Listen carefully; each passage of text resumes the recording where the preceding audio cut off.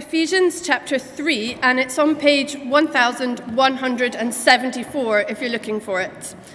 So it says, "For this reason, I, Paul, the prisoner of Christ Jesus, for the sake of you Gentiles, surely you have heard about the administration of God's grace that was given to me for you. That is, the mystery made known to me by revelation, as I have already written briefly. In reading this, then, you will be able to understand my insight into the mystery of Christ, which was not made known to people in other generations, as it has now been revealed by the Spirit to God's holy apostles and prophets. This mystery is that through the gospel, the Gentiles are heirs together with Israel, members together of one body, and sharers together in the promise of Christ Jesus. I became a servant of this gospel by the gift of God's grace given me through the working of his power. Although I am less than the least of all God the Lord's people, this grace was given me to preach to the Gentiles the boundless riches of Christ, and to make plain to everyone the administration of this mystery, which for ages past was kept hidden in God, who created all things. His intent was that now, through the church, the manifold wisdom of God should be made known to the rulers and authorities in the heavenly realms, according to his eternal purpose that he accomplished in Christ Jesus, our Lord. In him, and through faith in him, we approach God with freedom and confidence. I ask you, therefore, not to be discouraged because of my sufferings for you, which are for your glory." So in our passage, Ephesians 3, 1-13, if you're just coming back in, we hear Paul once again speaking to the people of Ephesus. He's writing this incredible letter. We're going to be carrying on with Ephesians for the next few weeks as well, and unwrapping what else it has to say to us today. But in this passage, Paul is sharing his passion that he has to share the gospel of Jesus with the Gentile people. And to help us to understand Paul's message to the Gentiles and why it's so significant, we need to sort of go on a little whistle-stop tour through some biblical history. And hopefully that'll help us to understand why this message of Paul's is so significant. So, first of all, right in the beginning, God's design in creation was that people would be in relationship with one another and relationship with God. But we know, don't we, from our own lives and through the whole of history, that we mess up. Time and again, people messed up. And so through the first few books of the Bible, we see God's plan to restore the relationship between himself and people begin to emerge as he establishes a chosen people, through the descendants of Abraham and Sarah. God designs a people, his own people. And the sign of belonging to God, it is given to them, and it's circumcision. And we know that Jews have carried on being circumcised ever since that time. It's a sign that they belong to God, that they are God's people. And along the way, God gives his people a promise too, and this is the promise. He says, "I will be your God, and you will be my people." It's the covenant that he gives the people of Israel. And so from the line of Abraham came Joseph and his 11 brothers. You remember the story, Joseph and his Technicolor Dreamcoat and all that. And Joseph and his 12 brothers become the 12 tribes of Israel, the people of Israel. And after Moses leads the 12 tribes out of captivity in Egypt, they eventually reach a place. God's place, the place that God has promised them, a land for them to live in and flourish in and worship him in. And after that, there's loads of drama. I mean, you can read it all the way through the Old Testament. People forget God time and again. They forget their relationship with him. They mess up their relationships with each other. And so God raises up prophets and he raises up judges too, to help people get back in line with God and his ways and come back under his kingship. But they don't just want a heavenly king. They want an earthly king as well. And so eventually God raises up kings to lead his people in his promises, in his place. First king is Saul, and then there's the great King David, and then David's son Solomon. And under King Solomon, the temple is established, is built. The temple is a place for God's people to come together to worship him. And so we have God's people, the Jews. We have God's promise. I will be your God and you will be my people. And we have God's place, a land and a temple. So the Jews are God's people, living and worshipping in the place that God has given them, under his promise to them, I will be your God. But the relationship is rocky. Things continue to be really messy between God and his people. And so, God sends Jesus. Jesus comes onto the scene and things begin to be shaken up a little bit. Jesus challenges the religious and the social expectations of what being God's people it looks like. And then finally we come to the cross and the resurrection of Jesus, where the power of sin and death is broken and conquered once and for all. And it's a great symbolic moment where the temple curtain is torn in two and the way is laid open for everyone to come into the presence of God and have a relationship with God. And at that moment, things are changed forever.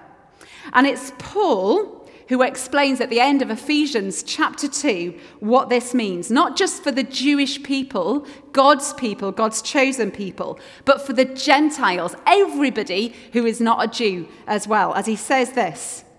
Remember that at that time you were separate from Christ, excluded from citizenship in Israel, and foreigners to the covenants of the promise, without hope and without God in the world.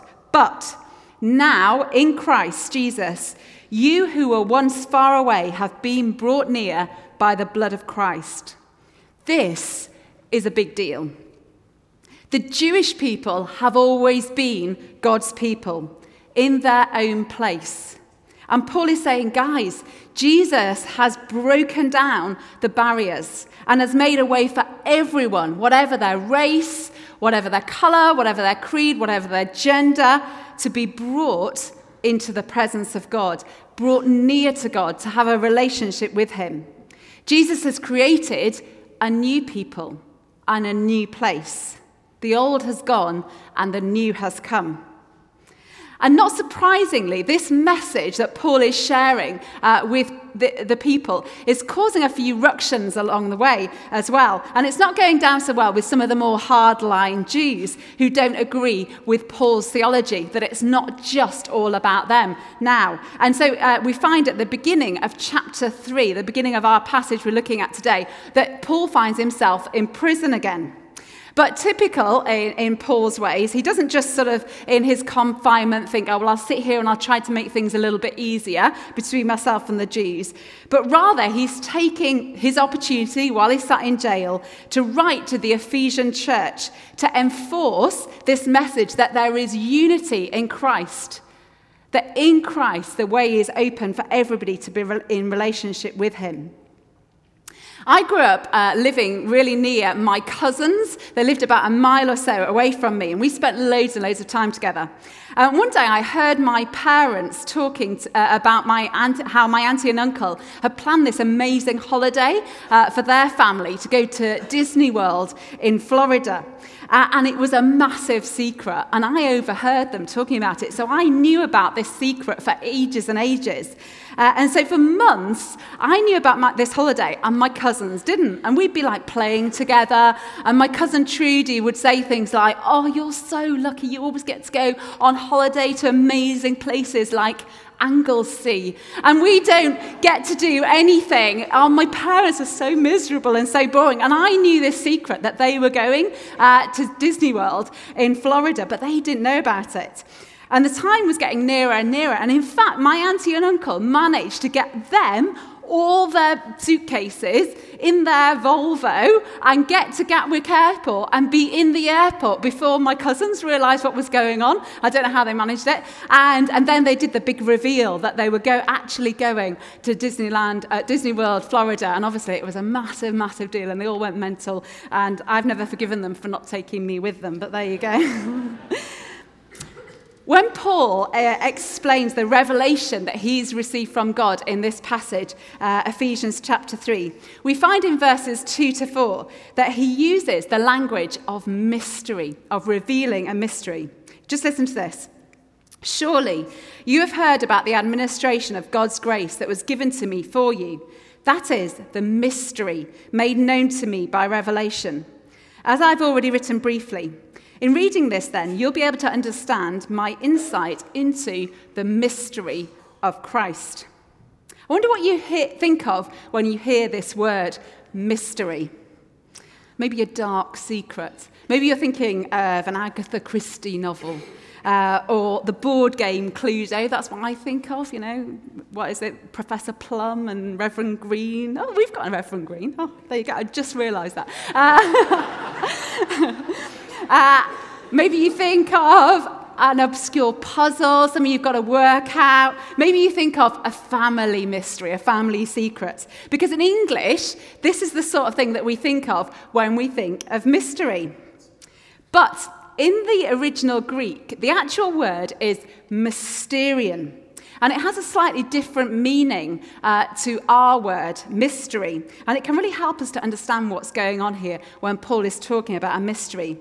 And it isn't actually the character from Captain Scarlet that I know Dave Richards and Ash Kimber are thinking about this morning. There is a character called Mysterion. It's not that, okay? But Mysterion, when Paul talks about it, is a truth. It's a truth that was once hidden, but is now revealed. Mysterion, this mystery that Paul is talking about, is a truth that was once hidden and has now been revealed. Paul is saying, what may seem strange to you now, the Gentiles being united as much as the Jews under the lordship of Christ, is not some last-minute addition to God's great plan. It appears that God always intended to bring this about. God always intended for Jew and Gentile to be united in him. Just because the trip to Disneyland was a mystery, was hidden from my cousins, didn't mean that it wasn't happening. But the timing had to be right for the truth to be revealed to make the biggest impact. And so the mysterion, the open secret that Paul has been given by God's grace, is explained clearly here in verse 6 of our passage. That through the gospel, that's Jesus, the Gentiles are heirs together with Israel and sharers together in the promise of Christ Jesus. This is massive news that Paul is sharing. Paul is saying there's no longer a chosen people, a spiritual elite. Everyone is chosen, wherever you are, whoever you are. You all, whatever your religious or your social background, Jesus has broken down the walls. The temple curtain is torn in two, and you are all welcome. And not only that, when you come in, you also have access to all the riches of God's grace and righteousness. Eternal salvation, freedom, forgiveness of sins, peace, access to the Father, relationship with him. It's not like some of those things are reserved just for God's old chosen people. They're here for everyone. God is saying, through Jesus, you are all my people, not just the people of Israel. And you all can live under my promise. I will be your God and you will be my people. All this is yours. One people, one promise, unified under Christ Jesus. And isn't this the message, this message of unity under Christ, the message that our world needs to hear today? And we as a church need to be living out this message in the way that we live day to day, don't we?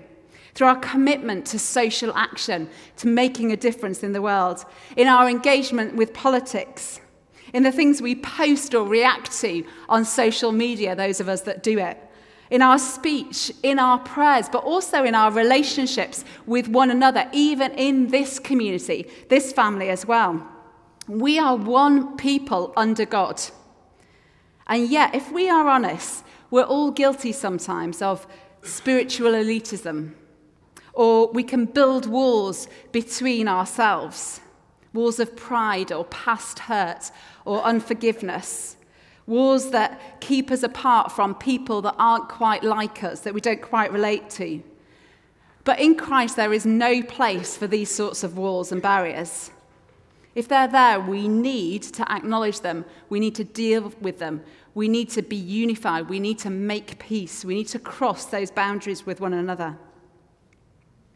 And so Paul goes on in verses 7 to 13. In these verses, he's making it absolutely clear that this is not just some lovely idea that he's dreamt of whilst relaxing in his prison cell, but this whole revelation is from God.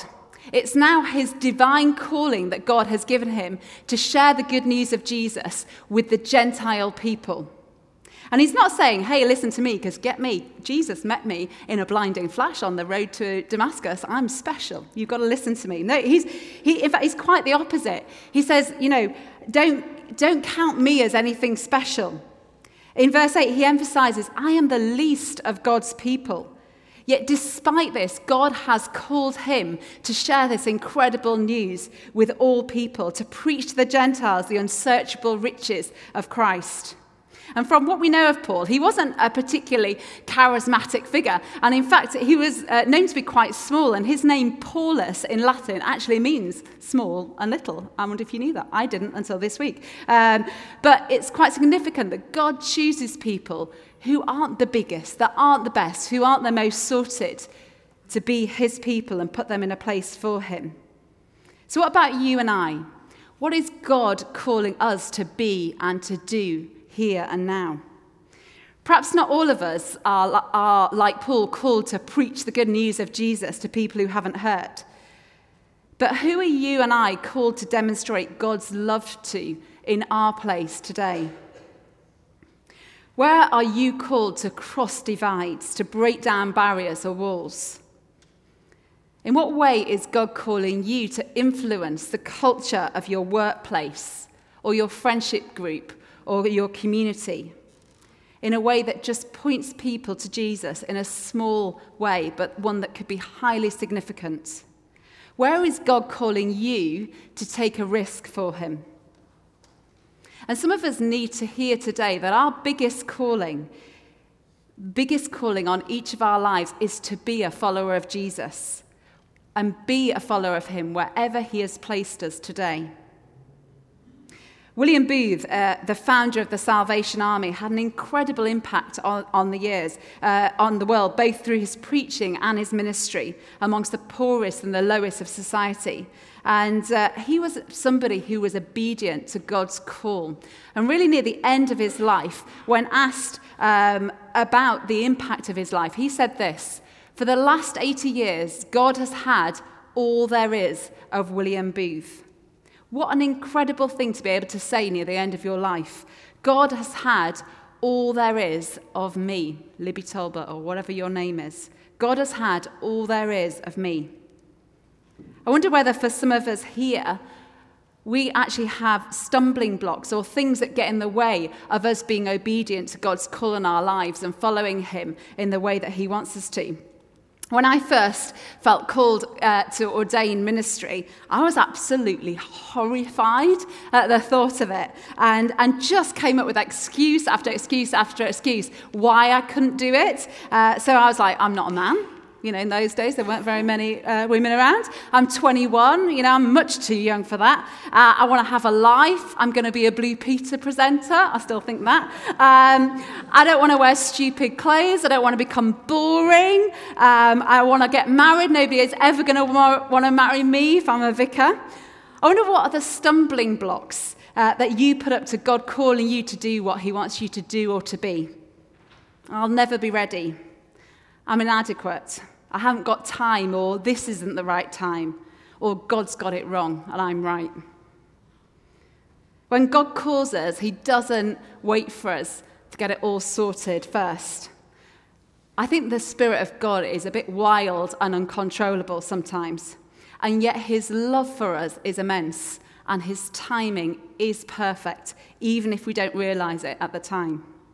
He meets us and he calls us to love him, to be his person, whatever mess we're in at that time. And to be honest, we're never going to be qualified or worthy or ready to follow him. And that's why it's all about grace. Paul was called to share the good news with the Gentiles, a reconciled community united in Christ, a new people, God's people. So we've got God's people, God's promise. But what about the place, lastly? Remember, place to the Jews was really important. First, the land of Israel, and then the temple, the place where God and his grace was experienced and lived out by the Jewish people. But now, in Jesus, the walls have been broken down. The curtain of the temple was torn in two. The way to God is open for all time, to all people, everywhere. And so the place is different. It's no longer physical, but instead it's about a united people. Paul calls it the church, God's place, the church, not a physical place, but a united people, a new place. And the church is God's vehicle to share his goodness and his grace and his gospel with the world. The church, believe it or not, is God's divine plan.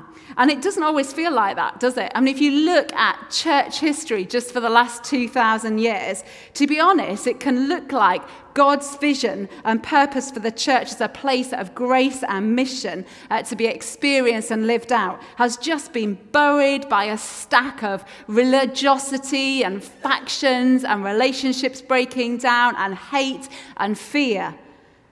But actually, God's vision for the church is still there. When my eldest son, Zachary, who's now about 12, he's nearly 13 next week, and that's why I said about 12, he is 12 on this day. When he was about 4 years old, he was a bit obsessed with this little guitar he had, and he used to take this guitar along to church every week with it and like strum along to the worship music. And his hero, not surprisingly, was Mike, the worship leader at our church. And I remember one day after church, we went round for lunch with Mike and his family. And so Zachary took along his little guitar with him. And after lunch, he wanted to do a demonstration to Mike of his worship leading abilities. And gets out this guitar and just literally starts like banging it. And it's chaotic and it's messy.